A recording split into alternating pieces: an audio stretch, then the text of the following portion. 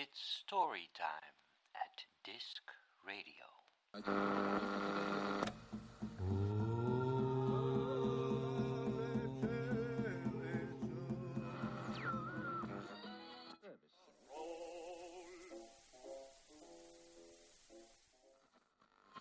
voor gebied zat je nog?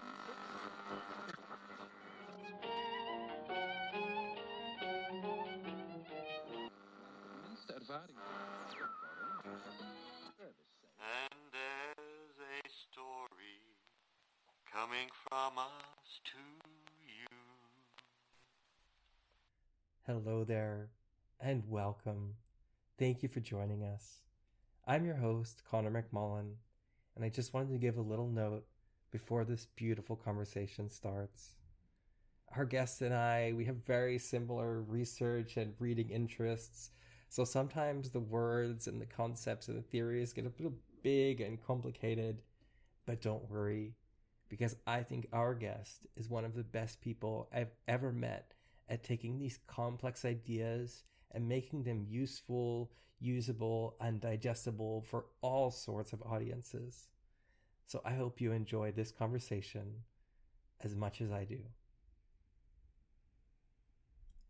And today I'm here to bring you a very special conversation with someone I respect and learn so much from, my good friend, Glenda. Hi, Glenda. How are you doing?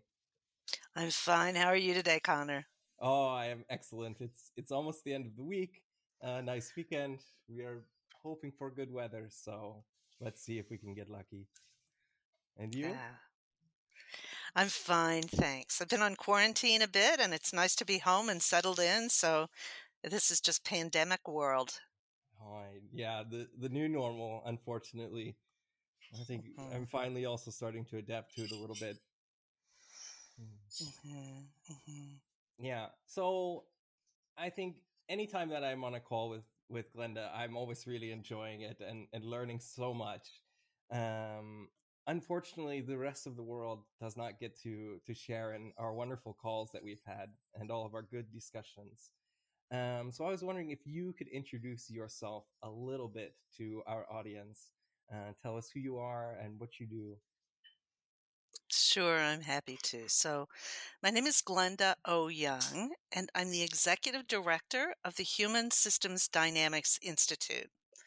I'm located in Circle Pines, Minnesota, which is about 20 miles north of Minneapolis and St. Paul on a little lake where the sun is shining today and the autumn is almost upon us. So I began working with complexity in human systems in 1986. So I've been at this business for a very long time. And I came to complexity with the question, how can I solve intractable problems? And then I realized intractable problems can't be solved, but they can be shifted. So since that time, I've been studying many different threads of the complexity sciences and mathematics and looking for hints and clues and cues there about how people can see patterns clearly in the systems where they're working, seek to understand them in a variety of ways, and then to take action so that we are constantly engaged in the process of making things better, more coherent, insofar as we can understand them. And so this institute that I lead started in 2003. And since then, we've trained and consulted and done research and development. And we have a network of about 900 associates around the world who are engaged in many different fields of work, all of which apply these principles of complexity that we've discovered to their work to help people cope with intractable issues. Everything from individual coaching and development to team development, to organizations, to community transformation. And now certainly we're working on global issues where intractable is writ large on the world stage. So what else might you like to know about me? I was born in Happy, Texas. What a place. Probably an important fact. Yeah. And I'm just very happy to be here because, as you'll see in my story, my passion is to share this work. Oh yeah, that's great. I wonder if for our audience, you maybe could give one or two examples of what one of these intractable problems is. So currently we're working with the 11 poorest counties in Georgia in the United States, trying to help them develop collaboratives across their counties to support health equity and racial justice. And so this means bringing together educators, healthcare systems, businesses, schools into collaboratives to be able to set conditions so that the people in the community, whatever their economic and social status, that they're able to be all more well and healthy. So that's one rather intractable issue. A second is that I'm working with a financial institution in Canada who it's a membership organization in a very homogeneous demographic space, and yet they're very sensitive to racism and structural racism. And so they are trying to figure out how they, as a financial institution, as a membership institution in a very homogeneous environment, can recognize and respond to their own innate biases and prejudices and those that they've built into policy in the organization. And so it's an anti-racism with a very interesting context. And a third that we're working with has to do with climate change.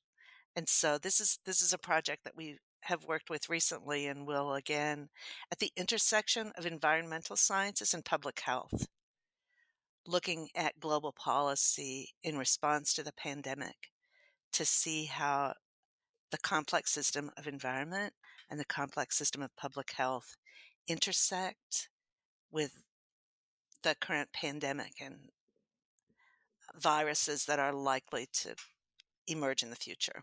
So those are the kinds of intractable issues that we're looking at. And education reform, agricultural transformation. So there is no lack of critical issues. Peace and justice is another one that we've worked with, conflict resolution. Yeah, I've been working a lot with the United Nations Sustainable Development Goals recently, and I think your list and that list and any other list of intractable problems, grand challenges, super wicked problems, they all fill that headspace that now we are becoming so familiar with. Yeah, Pandemic. yeah. Well, and one of the things that has happened, Connor, is that we've gotten so good at solving problems, problems that have a beginning and an ending and a root cause. We've gotten really, really good at that. And so what we have left on our hands are the ones that are not problems, but they're patterns that we may be able to shift, but they don't have solutions. And that's the space where we play. Yeah, and I think that's also one of my favorite spaces to play, and that's one of my favorite spaces to bring stories, because I think stories are a great tool not only for solving those basic beginning, middle, end problems, but also for helping us to understand these big intractable problems that in a lot of ways represent human life today, and human life as it's always been. So before I get distracted by these really interesting challenges of financial institutions trying to make themselves better in a unique context, with 100 questions on that way, I've already asked you a big question, um, and that's the question of our show. What story changed your life? And I know that question has seeded another question that you have for me. Yes, it was quite interesting. In just reflecting on the story and thinking about it, I was chatting with my sister and thought partner and housemate and co-author, Royce Holiday, about, I'm going to share a story that changed my life. And she immediately thought that it was a story about a moment when my life changed. But when you asked me the question, I thought it was about what story have I received from elsewhere that was a catalyst for a change in my life. And so I don't know what you mean. I think my natural instinct as a storyteller is to immediately say, what's the difference? Because that moment you receive that story, that storytelling experience happened to you. Um, and if you had read that story or heard that story in a different time in a different place, that change probably wouldn't have been the same. So something about that experience was really unique. Whether you want to associate that with the specific story that sparked that experience or the context around that experience or how that experience was conveyed, I think is interesting to wonder what drives that. Um, because I have certain books that I've read when I was young, and I thought, God, this is the greatest thing ever. It blew my mind, and I just totally fell in love with it. And 10 years later, picked it up and flipped through it in a day, and said, "Oh, that was okay." So something changed, and it wasn't the story because that book is the same, but something about me changed. So I think indeed the prompt is maybe intentionally a bit ambiguous, but I'm curious to kind of hear where you guys landed as well, or if you're still bouncing it back and forth around the house. Yeah, well, we kind of ended up in different places, and yet I realized as I was taking my understanding of the question and the story, received story that changed my life, that as I reflected on it, lots of stories about my life emerged. And so it is true. I think it's a very generative space for that question where you look at it and see one thing and look another way and see something else, which is the nature of this complexity that we're living in. So we landed somewhere in the middle too, Connor. Oh, that's great. And I wondered if you could share with us one of those threads or the central thread that kind of emerged from this generative experience. It's one that she and I live with and delight in, and it really feeds our work. And it's that the conversation was about my understanding where she was coming from and what was a story that might be one about a change in her life, and her trying to understand where I am and a story that I might have received. And so the difference in the perspectives really generated a quite interesting conversation, which will, I'm sure, continue. And that's one of the things that we know for sure about generative complexity is that it's the difference where the energy lies, and the possibility for evolution lies in the difference. And so that was the story of that conversation and most of the conversations Royce and I have. Yeah, I think that's for me also. Whenever I'm in a team situation, I often bring up the idea of friction. That we need that friction to make that heat to start the fire. Because if everything is always smooth and agreeing, then there's the creativity is going to disappear after a while.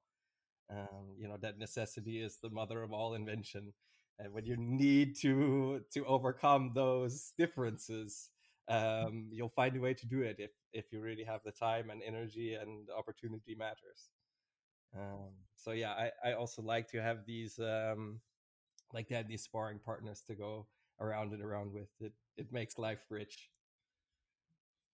Mhm. And so I'm wondering then if you settled on an answer, because I know when we talked about it before, you had said right away a story popped to your mind. And so I'm wondering if you've settled on that story as an answer to the big question, or have a totally different story. Yeah, it's been so interesting, Connor. Because that one popped to mind so quickly, I was a little skeptical about it and thought, oh, surely there's something that would be more interesting. And every time I've thought about it, I've come right back to that story. So it must be the right one. Oh, that's wonderful. So that intuitive muse that spoke to me in that moment, I think, was carrying some great wisdom. Yeah, and I think it's interesting that the first instinct is to kind of push it away and say, well, there must be something more there. But the story has a spark that always brings you back to it, which is nice to hear. Which is one of the core themes of my story. Oh wow! So would you like to share your story with us today? I would love to share my story today. And I am all ears and a cup of tea. Okay. So the story begins with a row of people who are chained with their heads held straight in front of them. And there are several of them, but they don't know how many because they can only see the ones on either side. And in front of them, there are characters that are moving around, sometimes quickly, sometimes slowly. Some of the characters are large, some are small. And even though they can't see each other, people can talk to each other. And they begin to reflect on the characters and talk about who's winning and who's fastest and who's biggest and who's their favorite character on the wall. And so that's how they spend their time. When they're awake, they're observing these characters on the wall. Well, our hero, one day, someone comes and unchains him, releases his head, and allows him to look around. And he sees that other people are chained. He didn't realize he was. He thought that was just the way things were. And he realized that this row of people are chained, and he thinks, oh, that's very interesting. Reflects on that for a bit. And then he's forced to turn around. And when he turns around, he realizes there's a fire, and it hurts his eyes. But he says, well, after a bit, he becomes used to looking at the fire, and he realizes that between the people and the fire, there are puppets that are being moved, and that the characters he's been seeing his whole life are shadows of these puppets. And he kind of gets used to that and begins to see that, but that's not the end. He realizes that he is in a cave, and his helper comes again and drags him. He doesn't want to go. He's really having a good time. The fact that he knows that these are puppets and sees the fire, and the fire is warm, and he really likes it there. But his helper drags him out of the cave, drags him out up to the top, and forces him to look at a pool of water. And in it, he sees a reflection of himself. And he also sees a reflection of a very bright light. And he thinks that's the most beautiful thing I've ever seen. And he doesn't want to leave. He wants to stay there because it's so beautiful. But one more time, his helper helps him and forces him to look directly, and he sees the sun.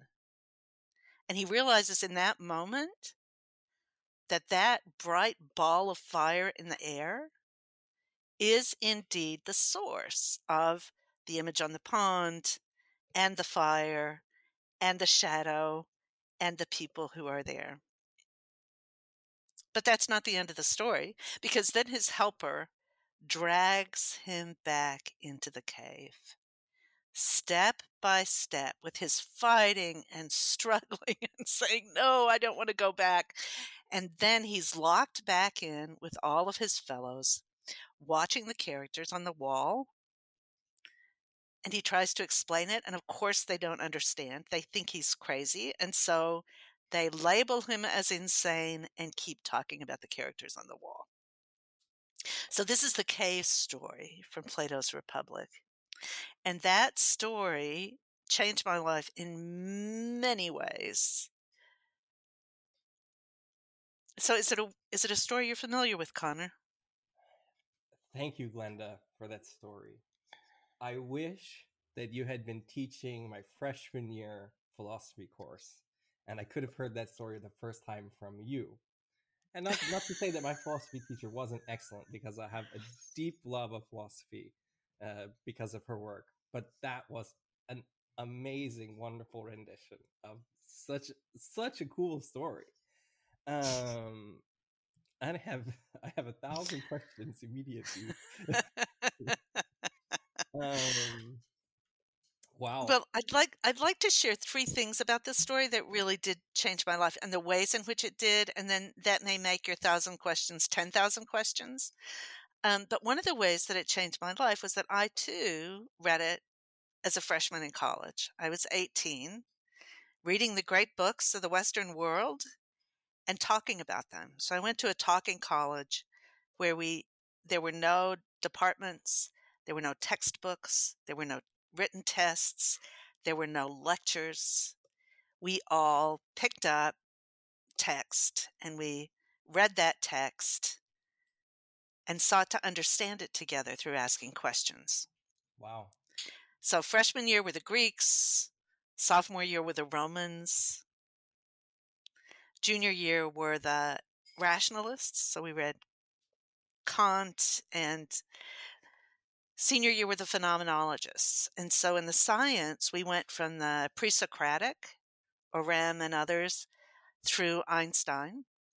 And in mathematics, we went from Euclid to Hilbert, and literature and philosophy in each of those places. And so that story in Plato set the frame for that journey, as that journey has set the frame for the rest of my life of work and curiosity. So that's one of the reasons, is that it was so much a part of that awakening experience that we all have the first year that we're away from home and thinking about things that others have thought about before. Then there were two other lessons really that I learned from it, and also the rest of my practice at St. John's. One of them was humility, like never to be convinced that what I know is the final truth. Always to think that there is possibly another and greater truth that I'm not yet seeing. And so that humility has put me in inquiry throughout, as I was teaching physics, as I was an entrepreneur, as I've been developing this field of study, theory and practice, always curious about what it is that I'm not seeing. And then the last thing is a kind of skepticism about when you tell me that something's the final thing, I'm not likely to believe it.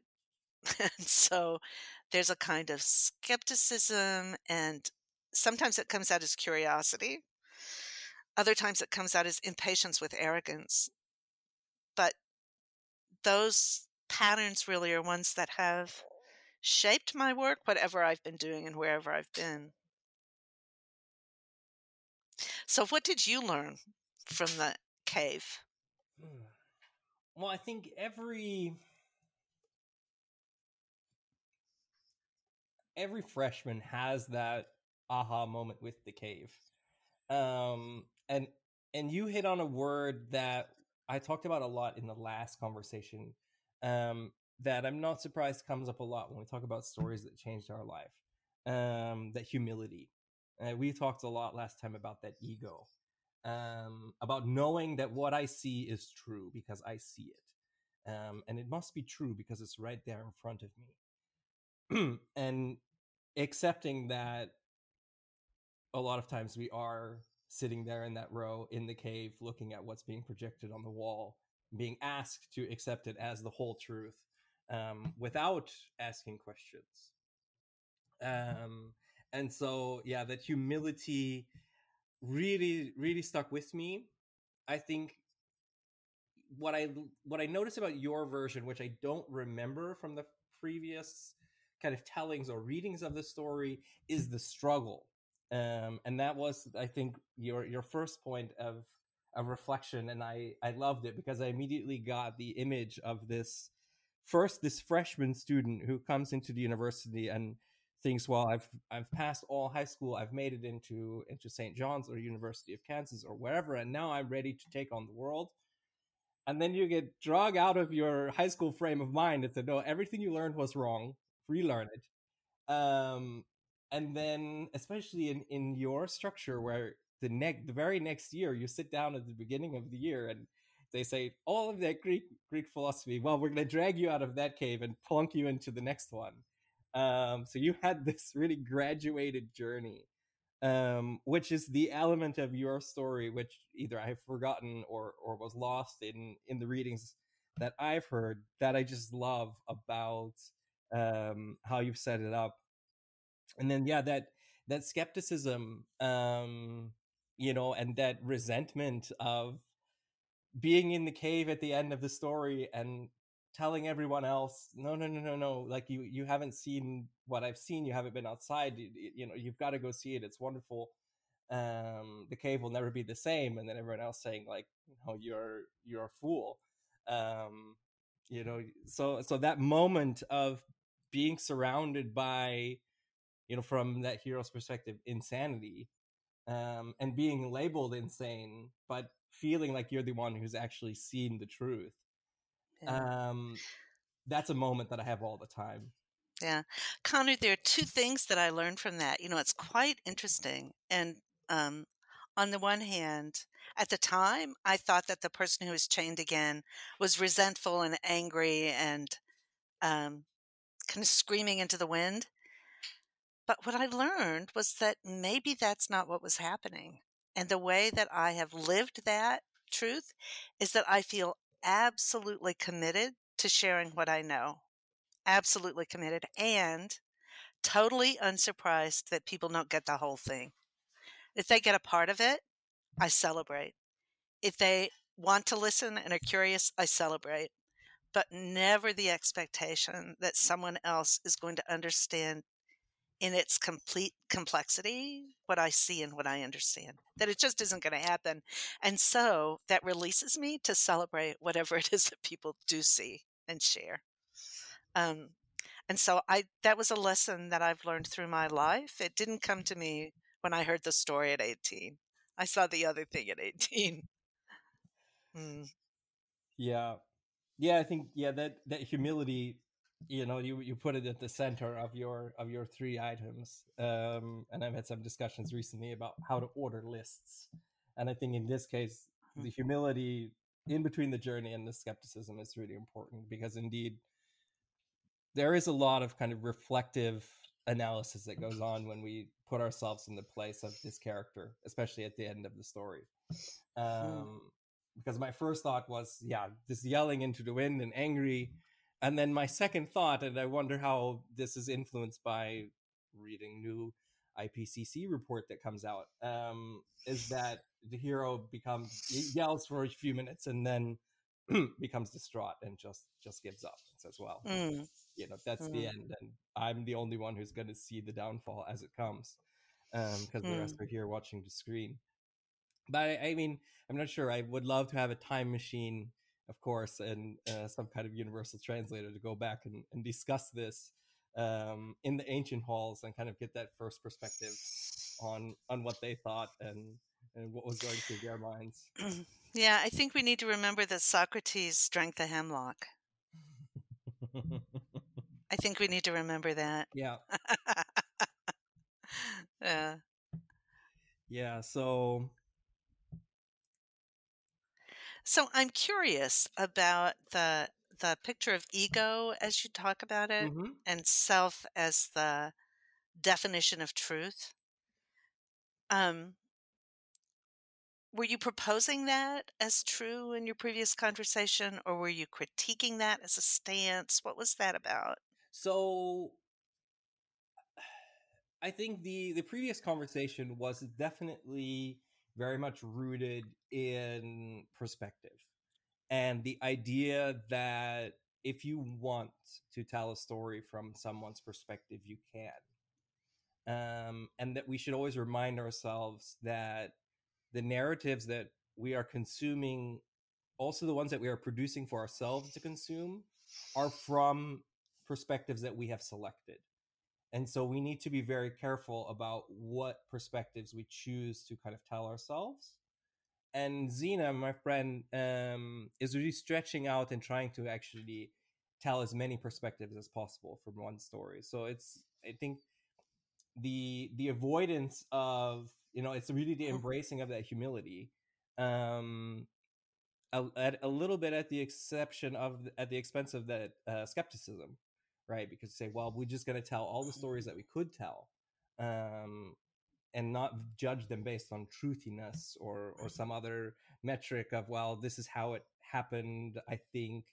And so indeed, actually kind of removing that idea of truth from our judgment and saying, well, this is just what could happen or what could have happened, because that's how stories work. Yeah, that it's so interesting because my perspective is totally opposite to that. And this too I learned from Plato, right? That even though we have many stories and all the stories are valuable because they move us closer to seeing something that is true. And that the truth depends on all those stories, and so we must hear them all and as many perspectives as we possibly can. But still, that is a means toward an end of moving toward perfection. And so holding this tension of there is a directional path for mankind, for me and for you and for us. It's not a set point, but it's a directional tendency that we should make. And at the same time, there's a multiplicity of valuable perspectives. If you collapse in either of those directions, I think you lose that tension, which is the creative force. So to collapse in one way is dogma. To say that the perfection as I know it is is it the final thing. So you don't want to fall in there. On the other hand, to say every story is equal, any story is equal, I'm just going to collect them and collect them and collect them, ends up in a kind of chaotic, what mathematicians call the Red Queen. And so there's nothing to hold on to, nothing to base practice on, nothing to base my own choices on, nothing beyond my own personal history and indulgence, the characters I see on the wall. And so that standing in that tension between the two, I think is the lesson that we get from complexity science. I think traditionally the positivist perspective was there is one truth and I'm going to know what it is. And certainly Plato is that radical idealist. Yeah. The 20th century, we went toward the constructivist ideal about, well, there's no way to tell. There's yours, there's mine. Let's agree to disagree. Maybe even as social constructivists, we can come together and find some normative truth that will carry us forward. But there's a kind of nihilism in that perspective, which late 20th century philosophers began to say, that's not really getting us where we need to be. So what will get us where we need to be? And it's at that tension, that intersection, where people like Adorno and Habermas and others looked for a way that you could live in this kind of practical, generous idealism almost. Yeah, I think when I hear your description, I immediately get this image in my mind of trying to walk a tightrope between the chaotic Red Queen on one side and the dogmatic Pope on the other. And we are on that path in the middle. And so we've talked about how Plato's journey helps in looking at our stories and our perspective, to kind of get that path on an individual level. But I know a lot of your work and a lot of this stuff you do with stories is also at a bigger, like you talked about, these intractable problems at huge scales. So how does this story, I think maybe the answer is obvious, but how does the story kind of influence your view on these huge issues that feel really, like they're not moving at all? Like we can't get that push, that maybe there's too many perspectives in all different directions and we're kind of slipping over that side of the hill. That's a great question. And I think you have to move forward to stories of Mandelbrot to see how it is that I see that. So Mandelbrot was a 20th century mathematician who recognized that there were certain mathematical processes that would generate objects that were what he called fractal. And they have lots of characteristics, and they're really interesting in the world of complexity. But one thing that has helped me recognize, kind of scale up the picture of the cave, is to understand that at a smaller scale, there's a pattern, there's a relationship. So the cave is the experience of one man. But in a fractal, that same pattern is repeated at multiple scales. So even the large scale has the same patterns as a single man in the cave. The classic example is broccoli, to see what a fractal looks like. So you have a piece of broccoli, it's broccoli. You break it off, it's broccoli. You break it off, it's broccoli. The human system example is culture. So if you're living in a culture of individualistic perspective, then you're going to find corporations that are individualistic and defensive. You're going to find families that are, individuals that are, systems that are across the board, and that patterns and complex systems reflect and replicate at all different scales. So that was the story that came from Mandelbrot.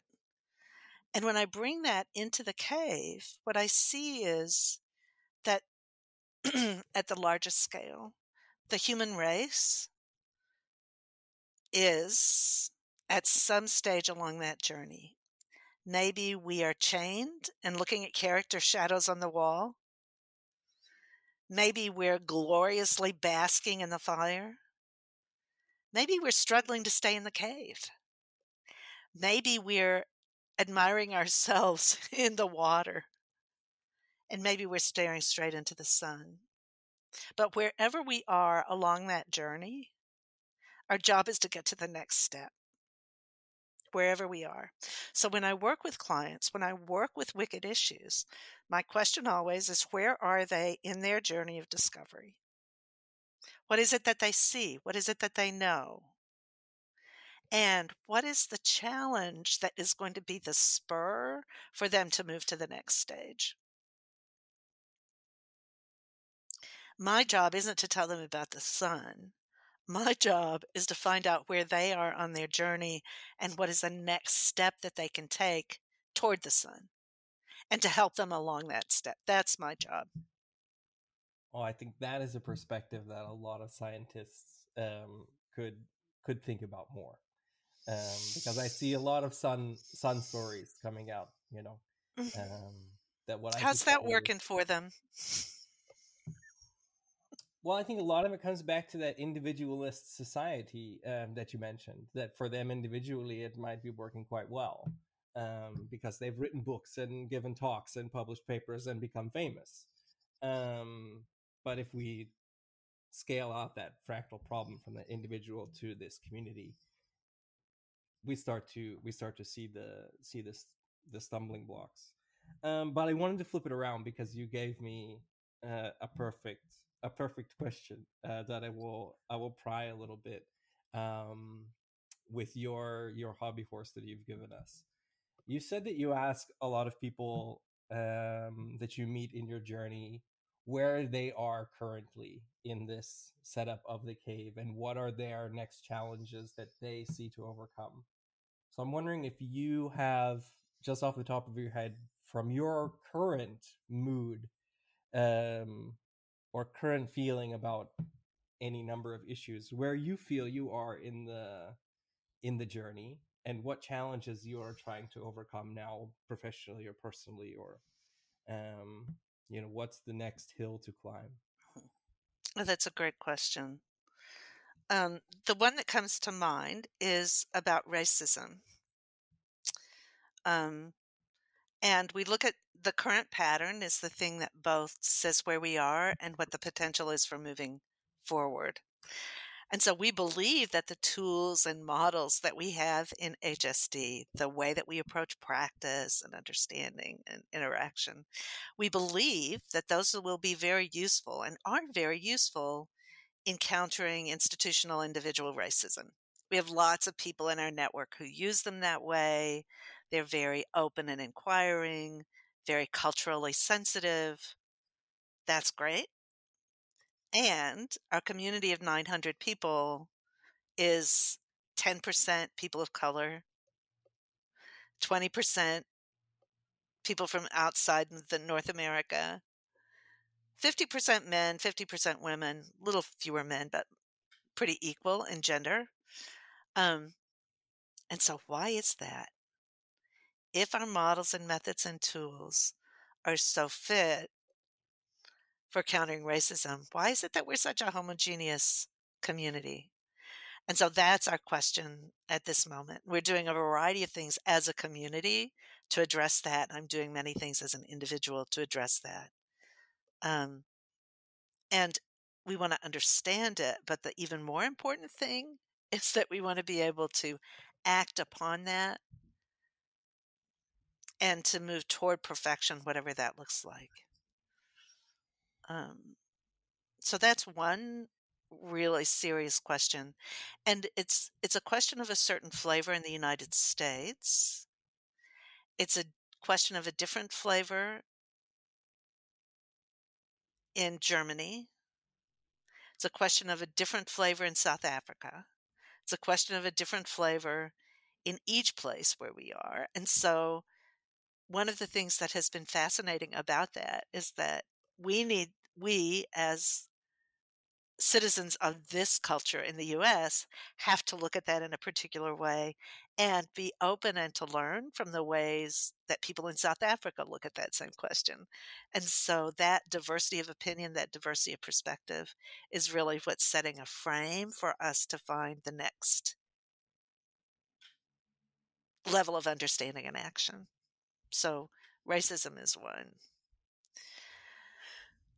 Certainly sustainability is a second. And sustainability in all the different ways that it's talked about, where social justice is a sustainability issue, where the environment is a sustainability issue, where the economic capitalist patterns are a sustainability issue, where even the ways that we think and talk about things are sustainability issues. To circle back a bit to our earlier conversation, a human race that thinks that those two extremes are the only way to be, that is not sustainable. If we're a human race that thinks there's one answer and it's got to be mine, or if we're a human race that thinks there's no answer and it doesn't matter, neither of those stands is sustainable. The only sustainability is going to lie someplace within that tension. And it's, some people talk about the edge as if it's a single line. We think that it's a whole space within which we move. So in any moment, you're recognizing what the world is needing, what you understand, what the passions are, and moving in a different direction. So it's this n-dimensional space in which we're moving based on what we see and know. So sustainability is an issue. We're trying to think and talk about it in that way. Those are really the two, of course, political authoritarianism and capitalism are two perennial issues for us in our current condition. Yeah, and I think a lot of this, what you said about sustainability, it also really rings with the work that I tried to do. Because as a storyteller and as someone who frets over the little words, sometimes I like to ask people, what does sustainability really mean? And I totally agree with that space, and that's why I think that your cave story works so well, because it's not a necessarily, even I would say that often it's not necessarily a story with an end. I can easily envision this character forgetting what they've experienced and then having to be dragged out of the cave again to start over that process.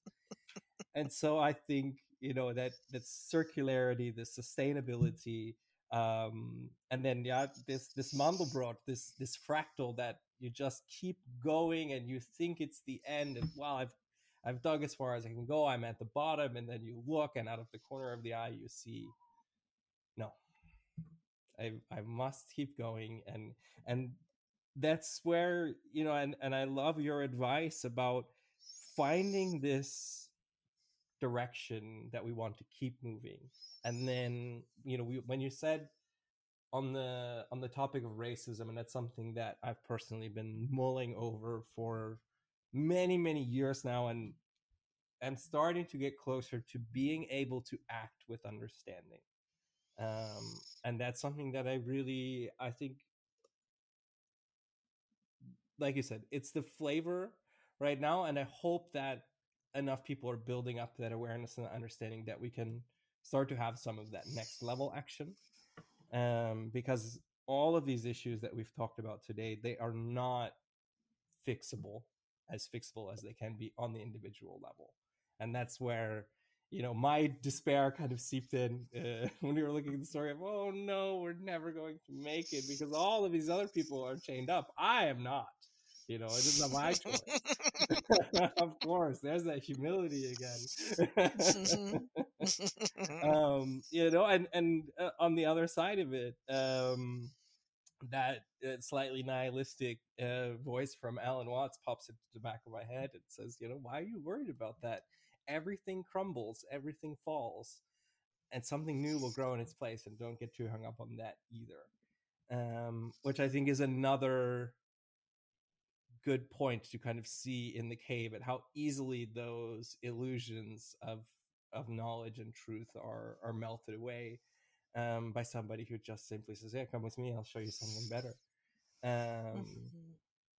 And so this is quite the journey that you've been on, and quite the journey that you are still working on. And I'm so glad to be able to share this conversation and all of our other conversations with you. I have a whole coaster here of notes because for some reason I didn't have paper in front of me. I'm so impressed by your, I recognized, I would say probably half of the names that you shot off at some point, and I realized, I should have known all of those because I probably had to read the papers in my complexity courses. So well, thank you for some of those reminders as well. Well, and it's been fun to be in the field of complexity because it too is an unfinished work and recognizes it's an unfinished work. And so living and swimming in this space that has so many edges and none of them complete, all growth edges all around. Yeah. Yes. Well, thank you so much for the conversation today. You have anything else to add before I let you on to the rest of your day? Just one little thing is to say that my life's work is to introduce this journey to other people. Not that their journey will be mine, but to open the door for their journeys. And so the training that we do at the Institute, the Adaptive Action Labs, the consulting, the coaching, all of that is around inviting people, diverse people from where they are, onto the journey that's right for them of discovery and exploration. And so I would invite people to come to our website at www.hsdinstitute.org and just dig around and see what this journey looks like for you. And many thanks, Connor. This has been great fun. Oh, thank you, Glenda. And I will also plug the HSD website. It's great. That's on there is the video of Glenda that helped to spark my request. So I suggest you guys go out and find this one and see all of the great resources they have. Thank you, dear.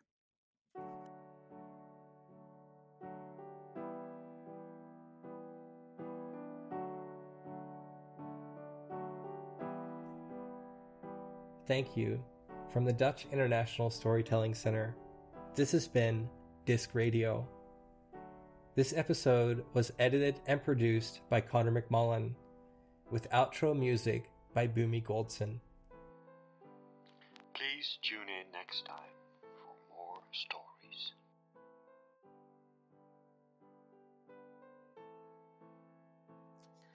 Yeah, I believe it was there, and I had thought I should go back and reread The Cave before today, and I didn't, so it was coming from memory. So it could have been a very romanticized, perverted, 50 years later memory, but we'll see.